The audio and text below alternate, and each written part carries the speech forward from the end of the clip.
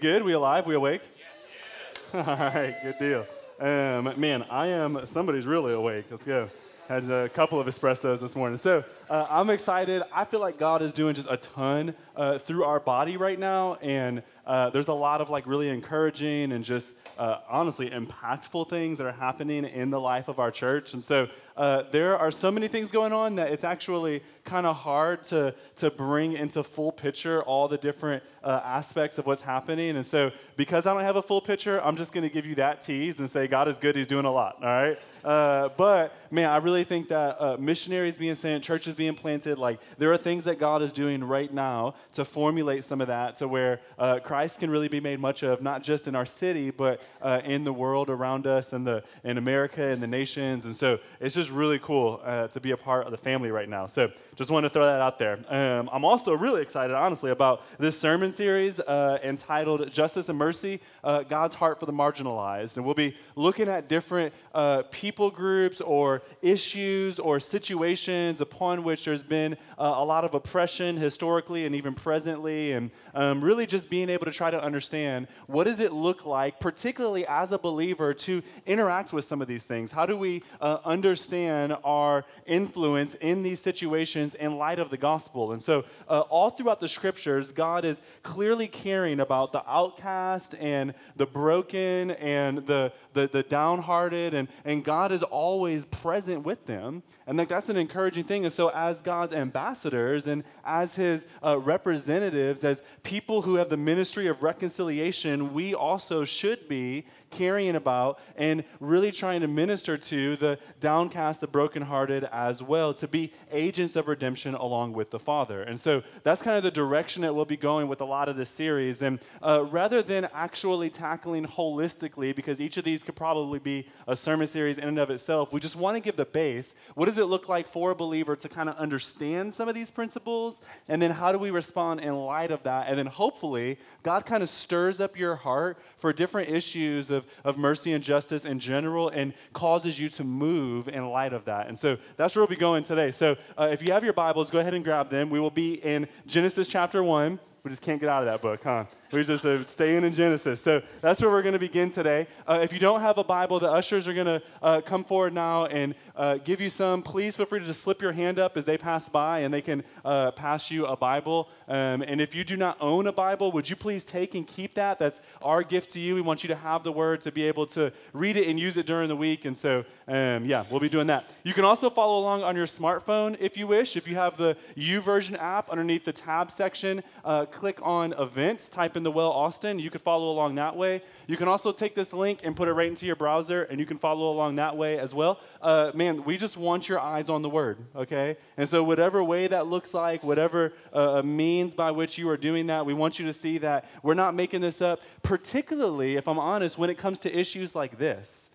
We want you to see that the scriptures are not ignorant, nor are they silent to different issues that we'll be talking about throughout this series. And so today, we'll be looking at the idea of racial reconciliation, all right? And it's an issue that we have either probably thought about, and maybe even some of us have kind of interacted within that a little bit, or maybe because of fear or an inability to know how to dive into some of these topics. Maybe we don't know really how to bridge the gap and how to jump in, but a lot of us have probably had some sort of inclination and some sort of feeling of, hey, what do I do with this issue? Because it is an issue that is clearly impacting our culture around us. And so race and culture, and really, how does the gospel kind of influence and motivate our understanding on these issues? Like how do we understand these issues in light of the gospel? As Christians, we are a people who always operate under the influence of the gospel. As Tim Keller said, we do not graduate from the gospel, but we grow into the gospel.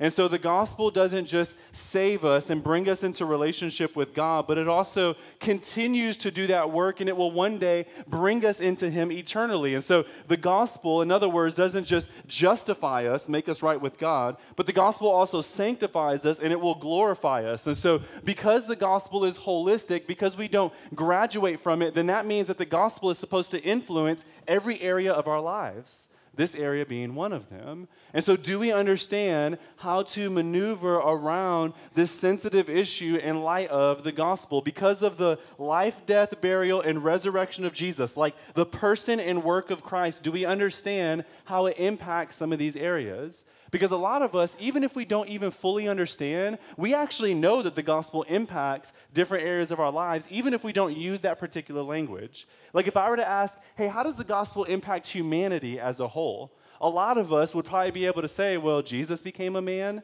to redeem mankind. Like he was born of a virgin, of a woman who is a human, right? Like Christ came down into humanity to restore humanity. And we would have at least a loose understanding about the gospel and its influences there. Or maybe we get more practical. We say something like marriage. How does the gospel impact marriage? Well, a lot of us would probably have a loose understanding of the influences of the gospel in marriage. We say that Christ is the perfect picture of the groom, of the husband. And as a perfect picture, he dies for his bride. He lays down his life for his bride. He does what it takes to make sure she feels loved and whole and built up. And the woman represents the perfect church, the glorified church, and she is on team with her husband and builds him up as well. And really, marriage is nothing more than a picture of the other person laying down their life that they may build up the other person. And we know that literally because Christ was our perfect picture of that. Right? Like Christ showed us how we should think about marriage because he himself is the perfect groom. And so if I were to say, like really in marriage, like the husband is supposed to kind of come home, had a hard day work, and the wife's supposed to like make him food, and he's just supposed to lay back and eat potato chips and watch football, like none of us would say amen to that, right? Uh-oh. Do we got to change the sermon up mid-preach, right? Like no, like we know that, right? Because the gospel actually influences us. It shows us that there's something different here. And so we understand these implications at least a little bit. And so we got to ask, do we understand them in light of all things like racial reconciliation? Do we understand how the gospel, the person and work of Jesus, actually influences us in this? Could we be able to begin to explain the person and work of Christ without sounding strange or offensive? Because we actually understand what he did to really bring forth unity that was not there before the cross of Christ. And so here's what I think. Because many of us are not personally impacted in deep, deep ways, that we don't really have a good framework around which to work this issue out as a whole. We don't fully think about what the gospel has to say to us in regards to race. And therefore, we cannot begin to create reconciliation, because reconciliation, in order for it to be true reconciliation, means that the offended party has to be made whole. And so as we then understand where does wholeness come from, that only comes from the person and work of Christ. And if we do not have an understanding of the gospel here, then it's really hard to do reconciliation in its entirety. And so ultimately, we kind of have to have a conversation that's rooted around the gospel and in the scriptures about this issue. See, we're good with marriage because even if it doesn't impact us, like even if we're single, we still want to get married, right? And so we at least have these loose understandings and we try to walk toward that a little bit. But what about this issue? Right? Like, do we understand how to move in light of the gospel? And so here's one of the hardest things about this topic for me, if I'm transparent and honest here. One of the hardest things is that the church, the Christian church, has in a lot of ways taken the exact same rhetoric as the world, which is, let's just all get along, right? Doesn't matter if you're black or white, right? We sing. And it kind of is like, yeah, like we don't really see race or whatever it may be. Let's just all get along. And what happens is we actually ignore past hurts, and we ignore something that I would even say isn't fully true, because ultimately what we often do in those times is we sort of try to bring forth assimilation rather than something that, in my mind, is far more beautiful that the scripture lays out. And so we take the same rhetoric of, why can't we just get along? It's 2017, as if that means something. Right? As if all of a sudden we have accumulated past all of human history, which this has been a problem all the way back from the beginning. Now all of a sudden we're so wise that we get it. Let's just all get along. Right? And we end up taking the same rhetoric, but I don't think that's what Scripture lays out. And so Genesis chapter 1 is where we'll pick up here. And we're going to just read verse 27 there. You're familiar with this verse, and we'll probably cover it a couple more times during this series. But Genesis chapter 1, verse 27, it says, "So God created man in his own image. In the image of God he created him. Male and female he created them." Every person has the same value, right? Yes, amen, hallelujah. We would say that. No matter our skin color or our origin or our culture, we all have the same value. But are we actually all the same? Are we actually all the same, right? Like the person who says, "I don't see color." Are you blind? Right? Because if not, are you actually within that comment destroying something that God has set up that actually shows the beauty of who he is without us even realizing it? And so I think we have to really ask, like, is it true that we're all the same? The reason I pull that verse out is because God created man and women, right? Now, do they have the same value? Yes, amen, hallelujah. We would all agree to that. But are they the same? I mean, I would argue not. In fact, I would go as far to say that it's the differences between men and women that actually coming together brings forth the beauty and the fullness of God. Men and women each represent different aspects of God, and as they come together in unity and in beauty is actually when we see the fullness of God displayed. When we are separated, when we try to build one up over the other, we actually destroy the imago Dei. But when we recognize that God has made both beautiful in different ways, then all of a sudden we are able to see the fullness of God as we come together, celebrating our diversity, but unified nonetheless. Men and women are different. Same value, but different, right? And so then we have to ask this same thing, what about race? Like can we just ignore skin color, or can we just ignore tongue or tribe or culture or nation and just get away with it? Because I would argue in a very similar way that just as God created man and woman, he also created our cultures to display the beauty of him. So is the American culture and the Japanese culture, are they really the same? Like, can we just all get along, right? Is the black culture in America and the white culture in America really the same? Like, can we just kind of throw that under the bucket? And so as a church, instead of fighting for unity within our diversity, what we are often fighting for is assimilation. Let's just all be the same. And we're completely destroying something that I would argue is a gospel issue. In fact, one of the most beautiful things about the gospel when we try to assimilate, we're actually destroying, because it's within our differences that the fullness of God is magnified and displayed. You tracking with that? And so as we understand that, as we actually celebrate that, and as we learn to celebrate that, then we actually see the beauty and the fullness of God. When we just fight for assimilation, let's just all get along, brother, sister, right? We actually ignore a lot of the past hurts and assimilate into what? Into whose culture? Into what type of setting? And we just ignore some of that. Ultimately, honestly, this just doesn't work, right? Like it's hard to do. And so even me personally, like just some of my own stories, just to draw you in a little bit and say, man, assimilation is really, really hard, right? When I was working at Hill Country several years ago, I was coming back from playing basketball. We played on Monday nights at 8 p.m., and so it's like 11:30 at night. I'm driving back, and I'm going through a speed trap, and I know it's a speed trap.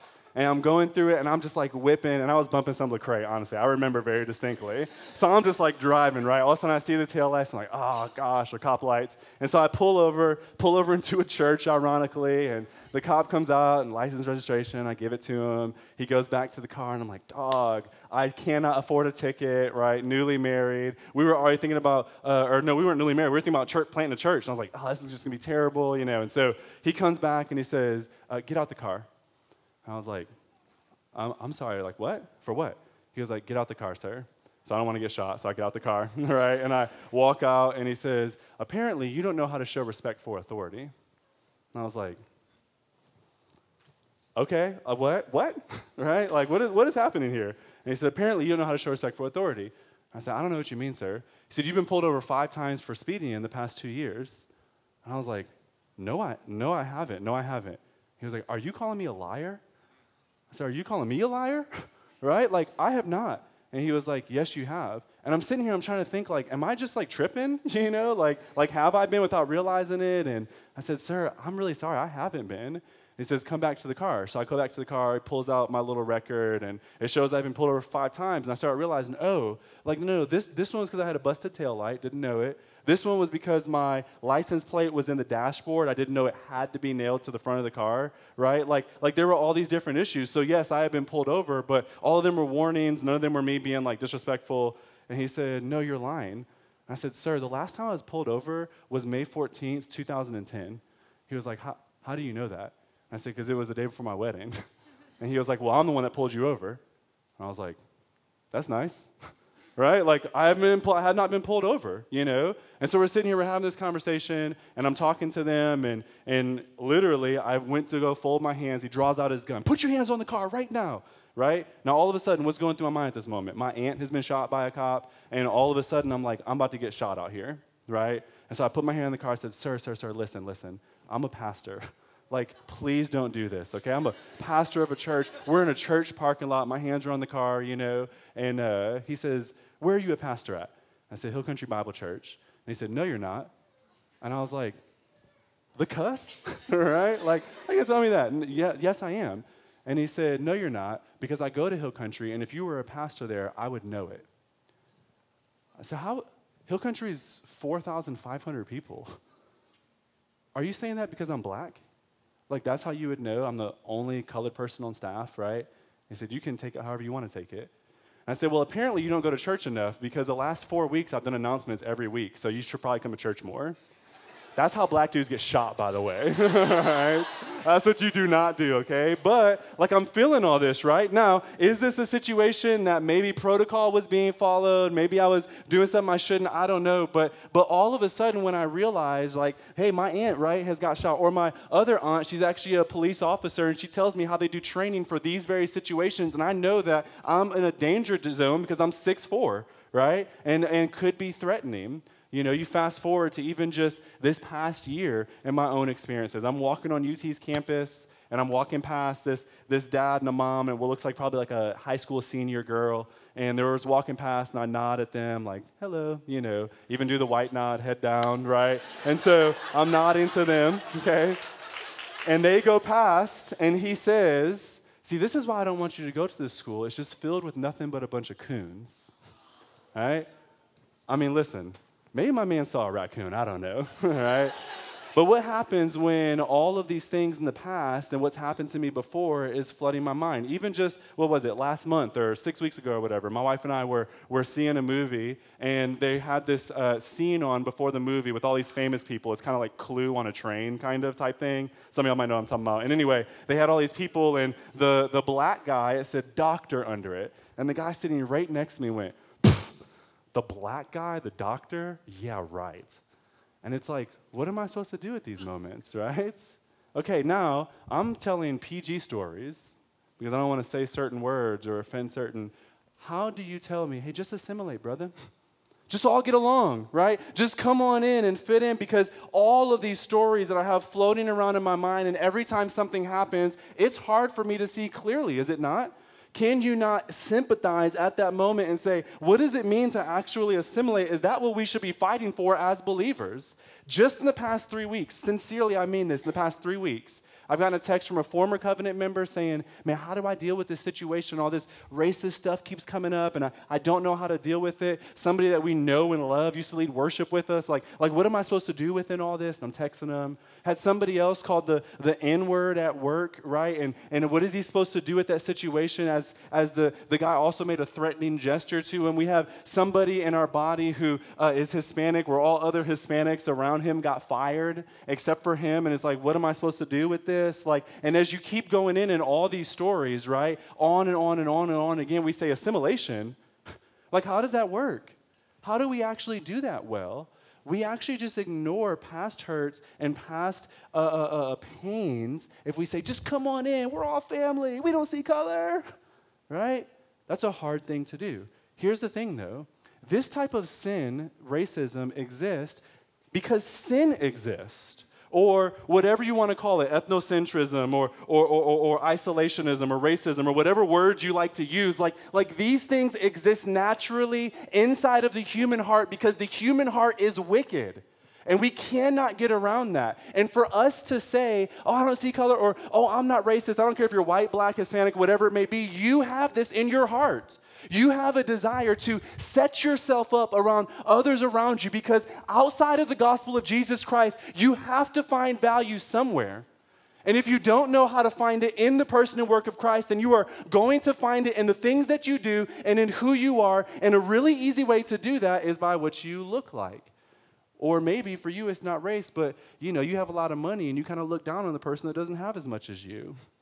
Same thing. We have a desire to set ourselves up, okay? The Bible literally opens up with, in my opinion, a show of this very problem. And so in Genesis chapter 4, right after Genesis 1, God's created man and woman. He has placed the image of God in every single individual. We see the fall happen in Genesis 3. And then Genesis 4 goes on, and if you were with us during the sermon series, you know this, that Cain goes and he kills Abel. And then God's going to punish him. He's going to send him out of the land. But before he does, he says, hey, you're going to go amongst the people that you don't really know. And here was Cain's response, verse 13. He says, Cain said to the Lord, my punishment is greater than I can bear. Behold, you have driven me today away from the ground. From your face I shall be hidden. I shall be a fugitive and a wanderer on earth, and whoever finds me will kill me. Cain seems to be afraid that he'll be outside of the safety of his clan or his camp. How in the world will people know that he's a wanderer? How will they know that he doesn't just belong in, that he's different? Already by Genesis 4, are clans being set up? Are maybe the way that you dress or the type of music that you like beginning to be so that Cain cannot just enter into a city and fit in, but immediately they would realize, no, you're different. And it was so bad that Cain said, if I do that, it's not even that they won't accept me, they will kill me. Already in Genesis 4, we see a possible show and a possible sign of this. Does Cain talk differently? Does he eat differently? Like, what's happening here? This is right after the fall. And already it seems like people are setting themselves up against each other based on what clan or tribe you're in. Now, we can't be 100% sure if that's the first sign of culture or difference in Scripture, but nonetheless, we know it to be true all throughout the Scriptures in general, do we not? Like, we know that racism exists all throughout. I mean, the story of Exodus is marked with this, is it not? Pharaoh comes and he enslaves a people that do not look like his people out of fear of them. Right? We move on to Assyria and to Babylon, and they are enslaving groups of people that do not look like them. Or what about what the Romans thought about the Jews as the time of Christ comes, the lesser people because they were not like them? Or what about God's beloved and chosen culture, the Jews, right? What about what they thought about those dirty, filthy, half-bred Samaritans? So disgusting to them that they couldn't even mention them by name nor use them in examples. They only saw them as trash because they were half-breeds. But we're true Jew. We're actually from Abraham. And they used something that God had orchestrated for means of salvation to promote themselves up around people around them. Literally, this happens all throughout the Scriptures. We would be blind to not see that this is happening. It's clear that races or cultures or people groups, they set themselves up against each other. It's not just a white and a black thing in America, but it's happening right now in India with the caste system. Or it's happening right now in China where if you're not a Han Chinese, you're a minority and all of a sudden you're different. Or it's happening right now in Africa and all throughout the culture of the world. It happened even in the Scriptures because there is a problem called sin, friends. We cannot ignore that. We can't say, let's just get along and not look at the problem in the first place. This is a sin thing, and when people have to try to find justification outside of the Lord, they will find it in any way. I want to repeat that again, that we would know that. The reason that this happens is because we try to set ourselves up in some way. And if we don't know how to find our righteousness, our worthiness, our value in Christ, if we don't realize that the King of the world sets us up above the whole creation, if we don't see that, then we'll try to set ourselves up. And we'll do it in any way that we can. Culture is just one of them. Race is just one of them. Our socioeconomic status is just one of them. Our jobs are just one of them. And all of a sudden we realize we create these false gods to try to make ourselves feel better because we don't know how to find it in the gospel. And this is what happens. And even for the believer, this happens in our heart as we wrestle with our flesh, that we have the propensity to look down upon somebody because they don't think, act, talk, or look like we do. And we don't know what to do with it if we don't know that sin itself is the issue. But this wasn't how it was supposed to be. If you keep tracking through Genesis in chapter 12, God brings this promise to Abraham. This is one of the most important references in all of Scripture. But look at what God actually said in verse 2. And I will make you a great nation. I will bless you and make your name great so that you will be a blessing. I will bless those who bless you, and him who dishonors you I will curse. And you, all the families of the earth shall be blessed. Abraham was to be a blessing from the nation. God, immediately at the very beginning of the redemption story, says, I want all peoples to come to me. In fact, I'm going to use you, Abraham. It's going to be through you that actually all the nations of the earth will be blessed. This was God's original plan. As we fast forward, we see the plan taking place even when Solomon dedicated the temple in the middle of Israel's defining moment, the pinnacle moment of Israel. He says this prayer, and he says that this would be a place that the Gentiles would come and find redemption and see the name of Yahweh. That they would be saved. All throughout, we see God is a God not just of the Jews or a people group, but of the nations as a whole. That God desires all people to come into the knowledge of Him. Why? Because all of us have been created in the image of God. Listen, friends, you have intrinsic value because you are created by a divine God who loves you. This is a beautiful truth. This is the truth that we have to allow resonate in our souls, because if not, then we'll try to set ourselves up in some other way, shape, or form. And we can't do that. All throughout the Scriptures, we see God trying to draw people into the gospel. So do we understand how to walk through reconciliation? We see the problem of sin, but what does the gospel tell us about this issue as a whole? We see that saying, oh, let's just all get along. That doesn't work. But is there a way? And Scriptures scream at us, yes, there is a way, right? How do we tackle this in light of the gospel? How would we change our mindset? Well, a lot of you are familiar with Ephesians chapter 2. In fact, we covered it real quick last week. The beauty of Ephesians 2 is magnificent, where at the very beginning it says all of us are sinners, right? All of us have done wicked things. We've set ourselves against God. Some of us are too prideful to recognize our own sin. Some of us feel so beaten up over it we don't know what to do. But all of us are in sin. But God, being rich in mercy, bless the Lamb of God, that He is rich in mercy to us. It says that He bestowed His love, and while we were yet sinners, He died for us. He loved us, and it is by grace through faith that you have been saved. That if you call upon Jesus, you don't have to clean yourself up or look a certain way, but God gives you grace because He loves you. And God prepared a good work for us, it says.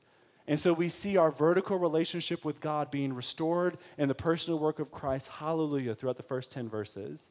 But what about verses 11 through 22? Well, it actually shows us a different sort of reconciliation as well. If you go there, chapter 2, beginning of verse 13, he says this, but now in Christ Jesus, you who were once far off have been brought near by the blood of Christ. For He Himself is our peace, who has made us both one and has broken down in His flesh the dividing wall of hostility. The Berlin Wall that was set up between the Jew and the Gentile has been smashed down at the cross of Christ. Now, because of the person and work of Jesus, your vertical relationship with God is not the only thing that can be restored. Your horizontal relationship with man can also now be restored because of Christ. See, that the fall, we were separated from God. Yes, we know this, and through Christ we have redemption. But at the fall, we were also separated from man.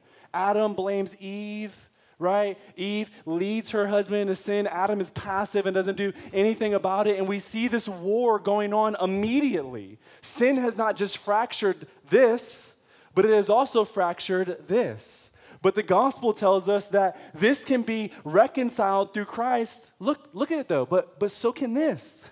Right? Our horizontal relationship with each other can be restored. This is good news, friends. This is gospel news, that no longer does there have to be a dividing wall of hostility, but we can be unified in Christ. Not only did Christ bring us back to God, He brought us back to each other. Paul goes on in his sister letter in Colossians chapter 3. You can turn there in verse 10. He says this. He says, and have put on the new self, which is being renewed in the knowledge after the, what's that word there? What is it? Okay, does that word sound familiar? Why does Paul choose to use that word? Because of Genesis chapter 1, verse 27. We are being renewed in the imago Dei, in the image of our Creator. Here there is neither Jew or Greek and Jew, circumcised and uncircumcised, barbarian, Scythian, slave, free, but Christ is all and in all. Right? Like in Christ, because of Jesus, God is bringing us back to our original design, the way that we were meant to be. Because of the gospel of Jesus, we can now be unified in the way that he originally intended it. But we're still different, right? There's still Jew and Greek. There's still Scythian and barbarian. There's still slave free. There's still man and female, yes, but yet now all are one and in one because of Christ, Paul says. This is a profound truth. Listen. The gospel unites us in ways that nothing else can. Because the gospel is the answer for the problem of sin, and this is a sin issue, not just a cultural issue. And the gospel actually brings forth the beauty of redemption here. Our souls crave more. They crave to be better than. And if we don't find our better than in Jesus, then we'll just pit ourselves against each other. But if we find our better than Jesus, then all of a sudden we begin to be elevated. The gospel, friends, changes everything. Or we could put it like this. This will be on the screen too. It says the gospel destroys our need for self-exaltation, yet at the same time gives us more confidence than we could ever imagine because we are his. The only person that actually has glory innate within him desires to share that glory with you, friends. You can be reconciled. And then the scriptures go on, and it ends like this. In Revelation chapter 7, if you see what we did, we wanted to start in Genesis and go to Revelation and show how this is an issue all the way throughout, right? Revelation chapter 7, John is seeing a picture of the kingdom, of the end of the world, of what it will look like through eternity. And he says this, after this I looked, and behold, a great multitude that no one could number, from every nation, from all tribes and peoples and languages, standing before the throne and before the Lamb, clothed in white robes, with palm branches in their hands. Now see, when we got to heaven, God could have just made us all Jews, couldn't have he? Is that beyond God, right?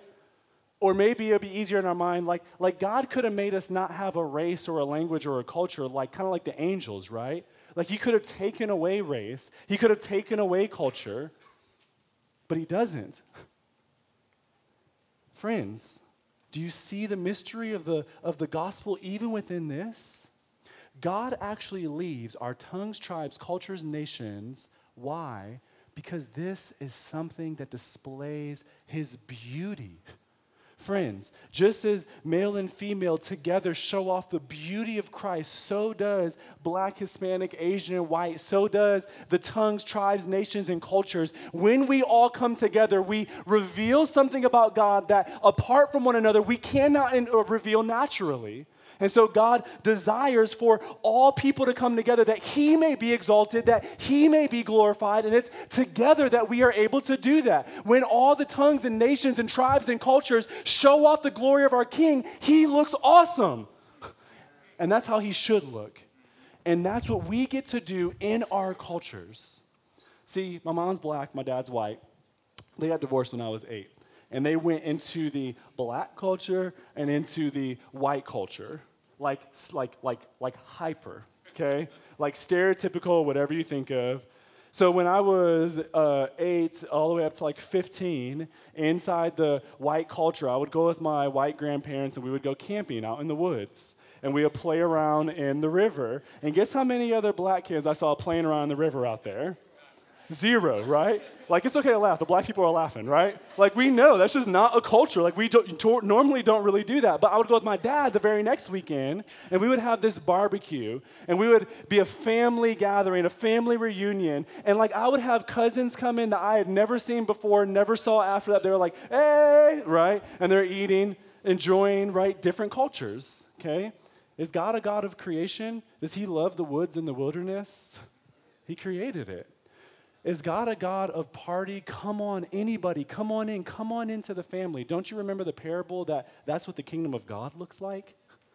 Come on in off the streets, come on in, right? All of a sudden, these two cultures, which are very, very, very different, are showing different aspects of God. Is God meek and mild and humble like some cultures tend to operate? Well, yes, Jesus Christ himself was meek and humble and mild. And so that culture shows us something about God. Is God loud and boisterous, and does he dance over us? Yes, he does. Zephaniah 3 says he dances over us with loud singing and with loud shouting. Like all these cultures coming together, they show us something about God that apart from each other, we would not be able to see.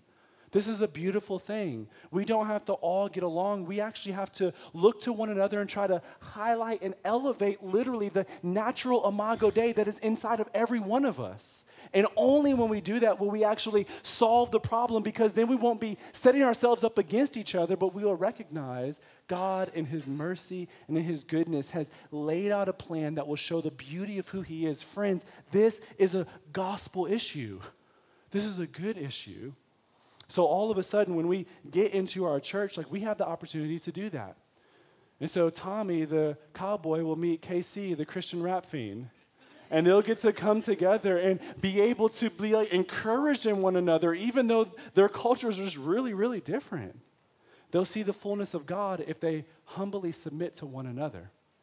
Right? All of a sudden, Huli, whose life is like a fiesta, works on the same staff team with Christy, who's meek and mild, and they love each other, and they draw out something different about God that we need. Huli can't even be quiet now because I mentioned her. It's a fiesta, right?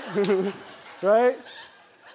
All of a sudden, Clement, the programmer, meets Caleb, the artist, and these two worlds tend to clash, but no, they actually show us something about God. Or Tori, the awesome athlete, meets Jake, the little tiny white guy, right? I'm totally kidding, right? He's not even an elder anymore. I'm still making fun of him, right?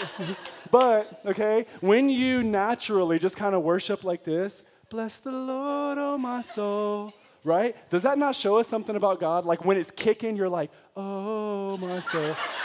That shows us something about God, right? And when you want to black clap and dance all over the place, I hear you over here, by the way. Man, open up, right? Teach us something about God. These things show us the glory of God, friends, do they not?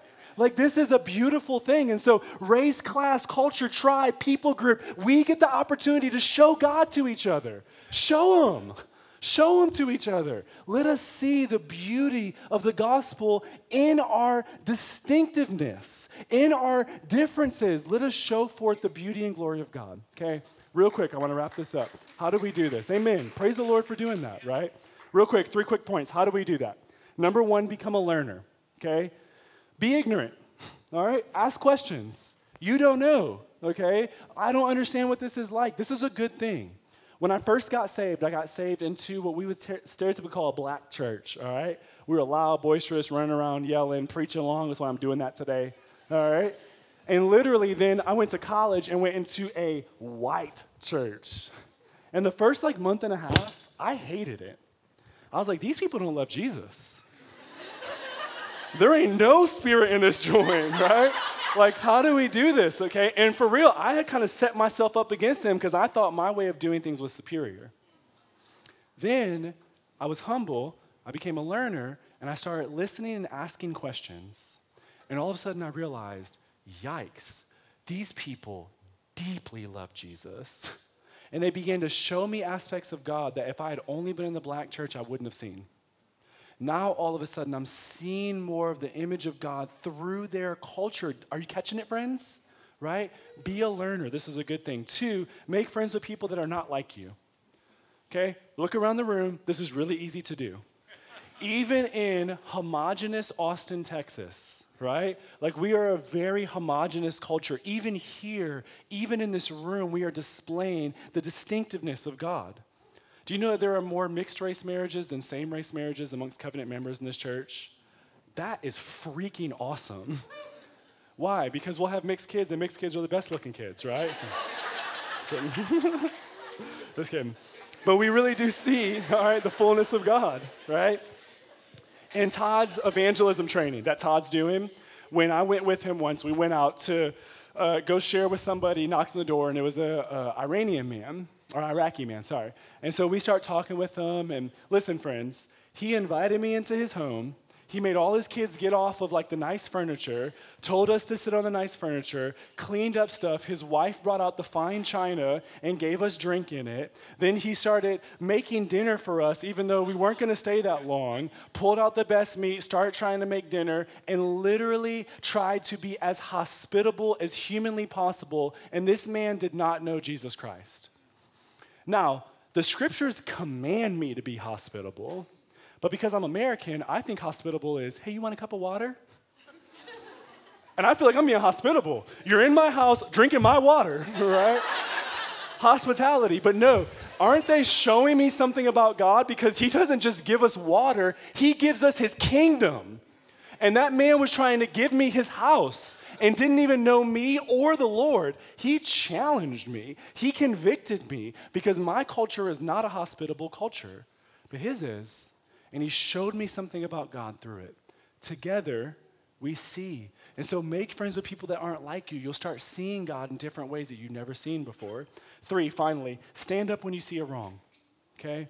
When you see a wrong, stand up and fight for those people because they're your brothers and sisters in Christ, friends, right? Christians should stand for truth whether the culture likes it or not. And in this issue, the culture kind of agrees with us here. But we have to stand up in general at injustice, not just the injustice that we don't kind of like, but injustice holistically. And so even if this is an issue that doesn't naturally kind of spew out of you, you should still stand up when you see a wrong and protect and love and come around these people because isn't that what Jesus did for us? Isn't Jesus our ultimate example and substitute in this very area? Christ saw a wrong and he comes down onto earth and he begins to make friends with people that are not like him. Like, God is divine and we are human. Yet the divine becomes humanity that he may bring us up, that he may reconcile us, recreate the imago Dei within us. Jesus does this. This is a gospel thing. And he begins to stand up when he sees a wrong. So when the Gentiles aren't able to worship, he flips over tables and said, this is not right? Because he wants people to understand, to get it, to be able to worship God. And so Christ is our perfect example. And listen, friends, he's our substitute. So that when we mess up, we have a God who forgives us. And because he's our substitute, when we mess up, we should be a people who forgive each other. It's so easy, particularly, listen, if you're a person of color in here, it's so easy to set yourself up against because you've been hurt. But Christ himself was the offended party, and he gave his life that the people who are hurting him may become whole and reconciled. You have to lead the way a lot of times. Do it. Because this is a reconciliation issue, friends, and we have the opportunity to be a people that display this unlike anybody else in the world. Everybody fights for it. Who actually does it? We get the opportunity to do it, friends, and Christ is our example for us. So let us be a people who do that by displaying the fullness of God, not in assimilation, but in fighting for unity within our diversity. I love you guys. Let's pray.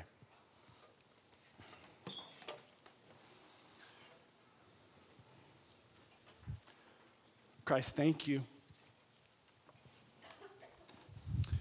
Jesus, I thank you for your goodness and for your mercy and for your grace, God. Dang, your grace. God, I know that for some of us, we don't even know you. We're still wrestling with whether or not you are God. And I pray that we would be reconciled to the most important relationship, which is us and you. And that even today, those of us who do not know you would call you King and Lord. That we would repent of our sins and of the way we try to set ourselves up or our thought that we don't need you, that we would come to you by grace. Friends, if that is you today, you can enter into a relationship with a God who will change everything. All you have to do is believe upon him.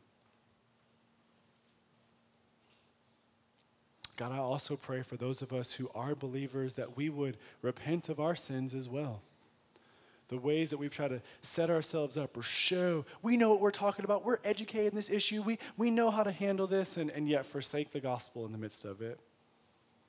God, I pray that we would be a people that display the beauty of who you are and the fullness of who you are by fighting for unity, Christ, as you prayed over and over again. God, let us be unified. Let this be something that magnifies your name, Jesus. God, I pray you would make this church more and more and more diverse. Not just with race, tongue, culture, but with age and with socioeconomic status and with personality, and that we would be able to together to see the beauty of who you are, Jesus. Praise in your beloved name. Amen.